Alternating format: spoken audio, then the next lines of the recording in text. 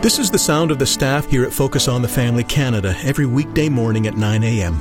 Petitioning God for those with crisis in their marriage, for those who want to become better parents, and those who are lifting up loved ones to the hope that one day they will know the salvation that Christ has to offer. We'd love to hear from you too. Call us today with your prayer requests at 1-800-A-FAMILY or email us at prayer@fotf.ca.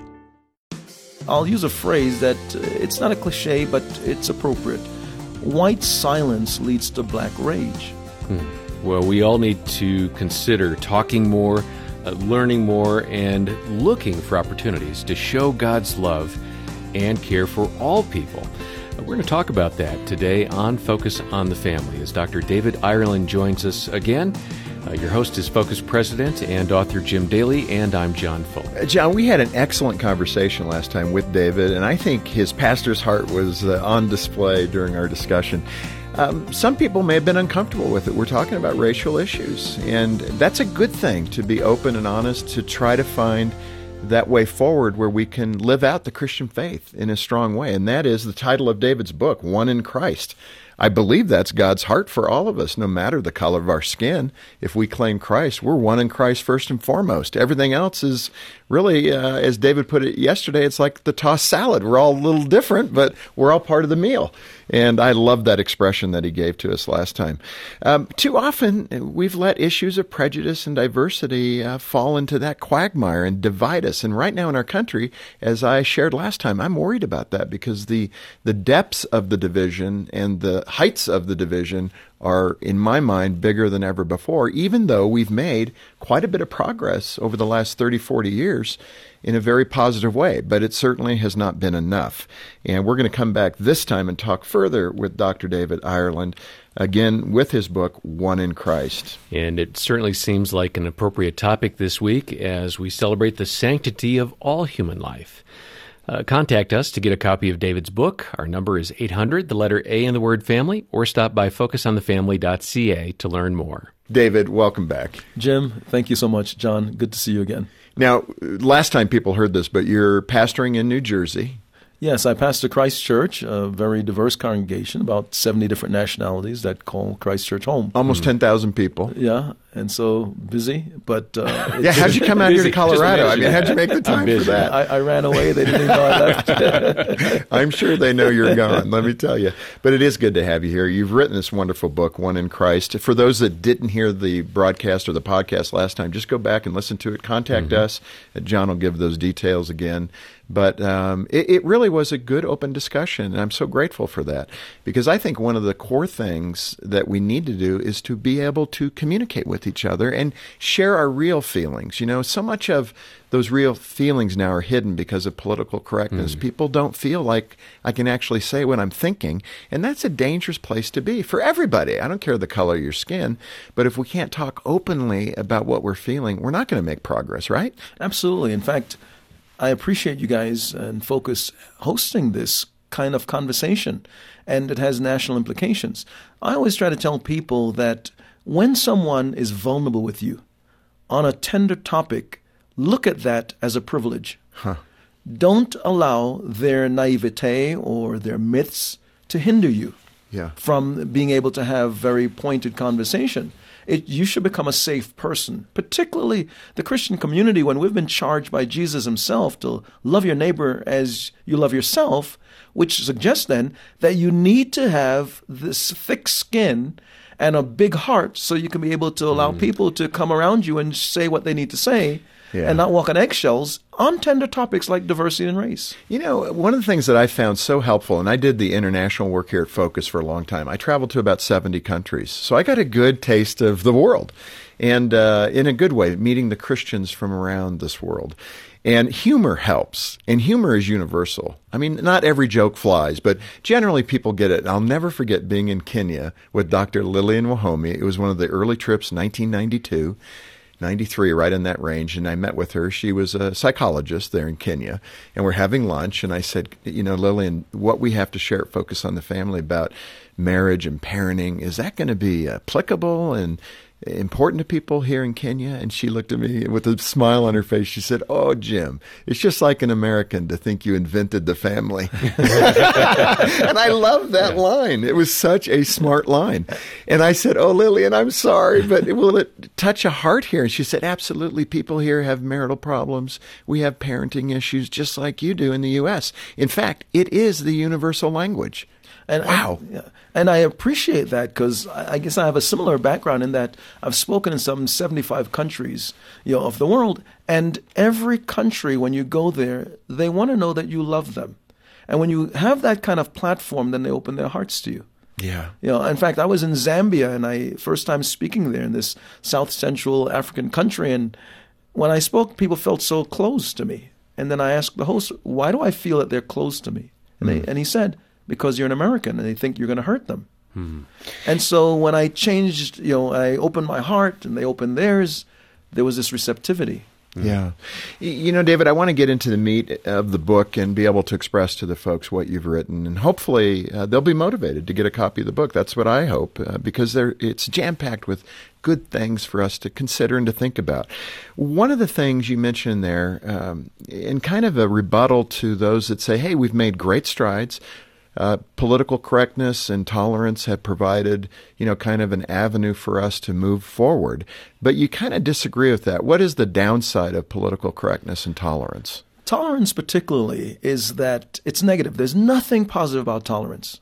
Now, I'm just going, really? What? That doesn't even sound right. Yeah. Tell me why. Because when someone tolerates you, they put up with you. You're not their preference. Oh, you tolerate your teenagers. Yeah. and sometimes they feel tolerated. And so what I do with people, particularly when it comes to diversity, is that I say, don't tolerate, accommodate. Huh. And I gave the example of the generalization of how men and women, we shop differently. And so when I got married, way before the flood, I've been married for 35 years, so the Noahic flood. But my wife said, "Honey, let's go to the mall. I want to buy a pair of blue shoes." I said, "Sure." So you said what? So I figured she's going to shop the way I shopped. Men are, when we shop, we go on a hunt. Right. When women shop, they're on a safari. And so she took me to the mall and we were shopping, and she went to one shoe store. She put it on. It fit perfectly. The price was right. I said, "Let's get it." She said, we're "No." done. Yeah. We went to another shoe store at the other end of the mall. By the time it was all over, we went to like 6 shoe stores. I was livid. And I said, "I can't do this anymore. It's not right." And I said, "You need to shop the way I shop. Be a hunter." But when I matured as a husband, I learned then to be accommodating. And accommodating means that since her style is different than mine, her style's not worse or better than, it's different. So when we go to the store now, I take a book with me. So I don't make her feel rushed. I don't make her feel pressured. I don't make her feel as if her style is not good. And so what that has done is broaden this level of acceptance from me towards her and a greater level of intimacy in our relationship. I take that same principle to the area of diversity. When you practice accommodation with someone, whether they have a different music taste or they may have a different food dish. I remember when this Asian American said to me, "I don't like eating with Americans," and he's second generation, because they look down their noses at the Asian foods. And so I'm uncomfortable eating with Americans. And he said that very vulnerable to me, which meant he didn't want anyone to say when he's ordering his dish, "Ill, like how could you eat that?" And so accommodation says, see, tolerance is when I say, "Ill, how could you eat that?" Accommodation says that, what are dishes do you eat? And help me, may having I have an a taste interest. of Why that. do you like Yeah. that? Yeah. May I have a taste of that? And, that type of thing. So it creates a bigness in your heart. Yeah. Accommodation says, let me mature. Accommodation says there are more styles other than mine, and mine is not the preferred or the only. Yeah. And that's good. It's a good way to look at it, having an interest in others. I mean, that's really, and I think that's the heart of God. He wants us to have that interest in others, and from that comes empathy and, support emotionally in that way. Another big controversial issue, the whole statue and the flag, the Confederate flag thing, and everybody's going to have motivation on this one. It's part of our history. Why are we trying to destroy the history? It may not be a great part of our history, but it's still part of our history. So why allow people to go into a park and, knock down a statue of some Confederate Army representative.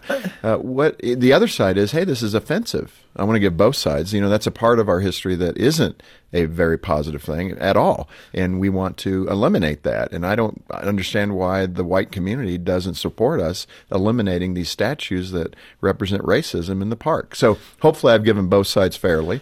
You have. I like the idea of what some cities have taken, the approach. They created a commission that was very cross-cultural, very diverse, and they allowed that commission then to look at the individual statues that were being brought into question.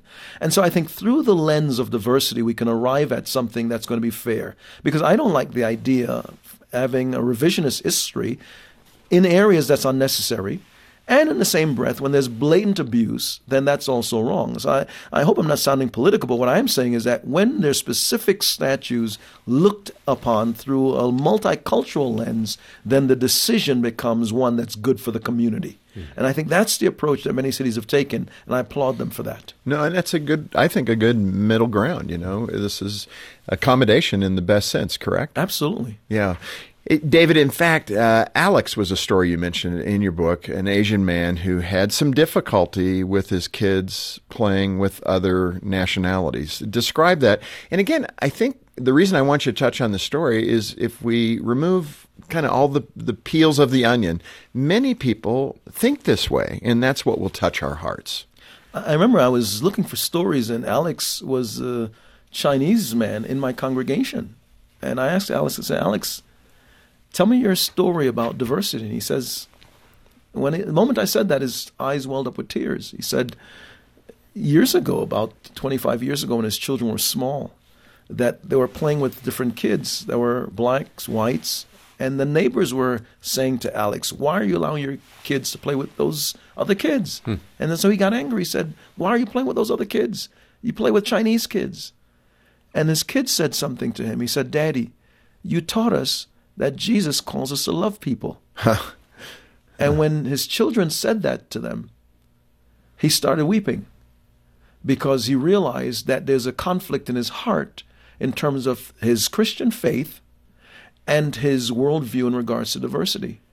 That is a great point, David. And I think it catches me because in Southern Cal, I lived in some pretty diverse neighborhoods. I lived in 3rd and 4th grade in Compton.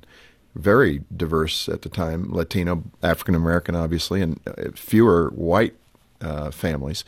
But why do kids get it and adults don't? You think it would work the other way around, that as you mature in life, you gain wisdom, you would better understand this. But it's almost the inverse, that children, by their very nature, are much more open to one another than adults. So what's happening as we grow that makes us brittle? We grow, we hear stories, we experience things, we experience victimization and pain, we experience rejection, and so it then causes us to become more and more entrenched in places of safety. And place of safety is almost a monolithic, monocultural lifestyle. It's a human thing to run to safety and to exclude others at that point. Correct. And in that monocultural setting, which is very devastating, not only from a business perspective, when you look at it through the lens of organizations or even a church perspective, it limits you from growth. Yeah. It limits you from becoming a full human being. It limits you from maturing into your full potential. And so there's a lot of limits that occurs, and most people don't realize that. And when we look at it on a practical level, the way we know when we're cross-cultural and diverse is that people that are of different race, ethnicity, culture come up to you, and they feel safe to talk to you about things that may have happened to them that may be racial, cultural, and ethnic. Man, you think of the Lord's words that he came to set us free. Yeah. That's a way to apply them right in this space. Absolutely. He came to set us free from those burdens. Absolutely. And Alex demonstrated that when he said, I have a problem here, and he bent his own worldview to adapt to Scripture. He let God shape his worldview. And it sounds like it was a really transformative moment. And he had to also stand up to the support of his now Christian worldview with his neighbors that were Chinese. Yeah. So when the rubber hits the road is on how do we act in public when we're dealing with diversity? Is diversity something private in the back room, or is it diversity in the public? This Focus on the Family broadcast will continue in just a moment. Join your friends from Odyssey on the greatest journey ever taken. Follow me! Through the Bible from Genesis to Revelation with the new full-color Adventures in Odyssey Bible. You'll read about exciting battles. The time of our oppression by these barbarians has ended. A talking donkey. Haven't you ridden me all your life? And even a dragon. You'll be studying alongside your friends from Odyssey. It's the Adventures in Odyssey Bible from Focus on the Family. Learn more at aiobible.ca. Do you worry about tomorrow? Does the future feel uncertain? Is the past too painful to bear? Focus on the Family Canada is here to help, so you never have to walk alone. Every morning, our staff lift up your prayer requests. If your burdens are too much to carry on your own, you can request a free, one-time call with one of our counselors at focusonthefamily.ca today. That's focusonthefamily.ca. We're here to help. Focus on the Family Canada's Hope Restored Marriage Intensive program is a proven program designed to save couples from the brink of divorce. For over 15 years, Hope Restored Marriage Intensives have helped more than 4,500 couples, and over 80% of those surveyed are still together 2 years after attending. If you or someone you know is facing a crisis in their marriage, please call Focus on the Family Canada today at 1-833-999-HOPE or visit hoperestoredcanada.ca to find out more. Thanks for listening to Focus on the Family. Let's resume now with the balance of today's programming. David, this is the last part of the program, the last quarter. We've done yesterday and today, and I want to make sure the listeners know your story, because I think we've heard you, Dr. David Ireland, the pastor of a church in New Jersey, and there's so much more to your story. You're 8 years old when your mom and dad came to this country. Pick it up there as an 8-year-old. You have a pretty well-formed opinion. It's, 8, you know what's going on. What was that like? You moved to New York. I moved to New York. I came from that small island nation of Jamaica. I didn't understand anything about race, diversity, prejudice, none of those things. And my family bought this house in a small little community called Rosedale, Queens, out of New York. And within 2 weeks of us living there, the house was firebombed. A Molotov cocktail was thrown into the rear bedroom window. Your bedroom? It exploded. Yes, my bedroom. I was actually in the bedroom at the time and saw this explosion. God, it had to be horrific. It was. And there was 6 white teenage boys that threw a Molotov cocktail there to try to blow us up. The house was damaged, but no one in the house was damaged. And what was more upsetting, though, is that we had to have round-the-clock police surveillance for 6 months because of the death threats that followed. My goodness. And so it was very painful. And I didn't understand. I didn't understand the issue of, I didn't know there was anything such as prejudice. I had no idea. So it was so foreign to me. Why am I hated? Why am I disliked? And then when I became a Christ follower, it was July 6, 1982, Jim, at 10 p.m. What age? Yeah, I was 20 years old at the time.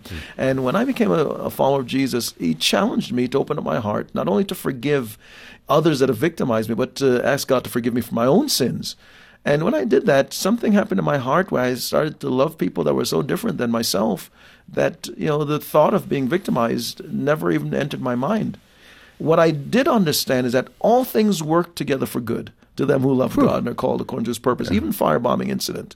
And so I have a basis now. When I talk to whites, blacks, Asians, Latinos, I can come from whatever angle they want me to come from. Right. The pain of victimization or the success of shepherding a church that's very diverse. So whatever angle. And so that platform, it helps me to connect with people. And I want to know more of this story. You went through that pretty quickly, and you came to the end where it worked for your good. And that's all wonderful. But what were the answers to those questions you when you're 9, 10, 11, and people are treating you in such a harsh way? How did your mom and dad, the adults in the my parents, they were so wise. They shielded us. There were 4 Ireland children. They shielded us children from this. In fact, we had a above-ground pool that they told us one year, let's take up the pool. And I didn't find out the reason why we took up the pool until I was an adult. And I was in this book, One in Christ. I even have some of the letters in there that my mother hid from me as a child. Letters that neighbors were sending, hostile letters, death threats that revealed. She said, and they said the reason why they told us to take up the pools because they were afraid that people were going to throw acid in the pools. So when the children went in there to swim, that we would get burnt. So they took up this pool, got rid of the pool, and I'm bemoaning the fact, and they shielded us from it. Right. They didn't want our hearts to get junked up with prejudice, so they never told us the reason. The book wasn't written with someone who has an axe to grind. The book is written for someone who walks through 75 nations of the world talking to people, no matter what their race and ethnicity is, so to speak, to help them get healing and to help them come to a place where they can be mature and feel free in terms of diversity. And so that story is and I know I raced through it, but that story is very helpful on many levels. It connects with people. And in fact, the teenagers who did that were never brought to justice, right? They were caught, but they were never punished. The judge simply said, this is just a childhood prank. Let them go. Wow, that is unbelievable. And David, I mean, I want to understand. So your parents did their best to shield you, but you had to have a growing awareness of what was going on. Did you have points in time when you thought, this is wrong? We're just us. We're not a threat.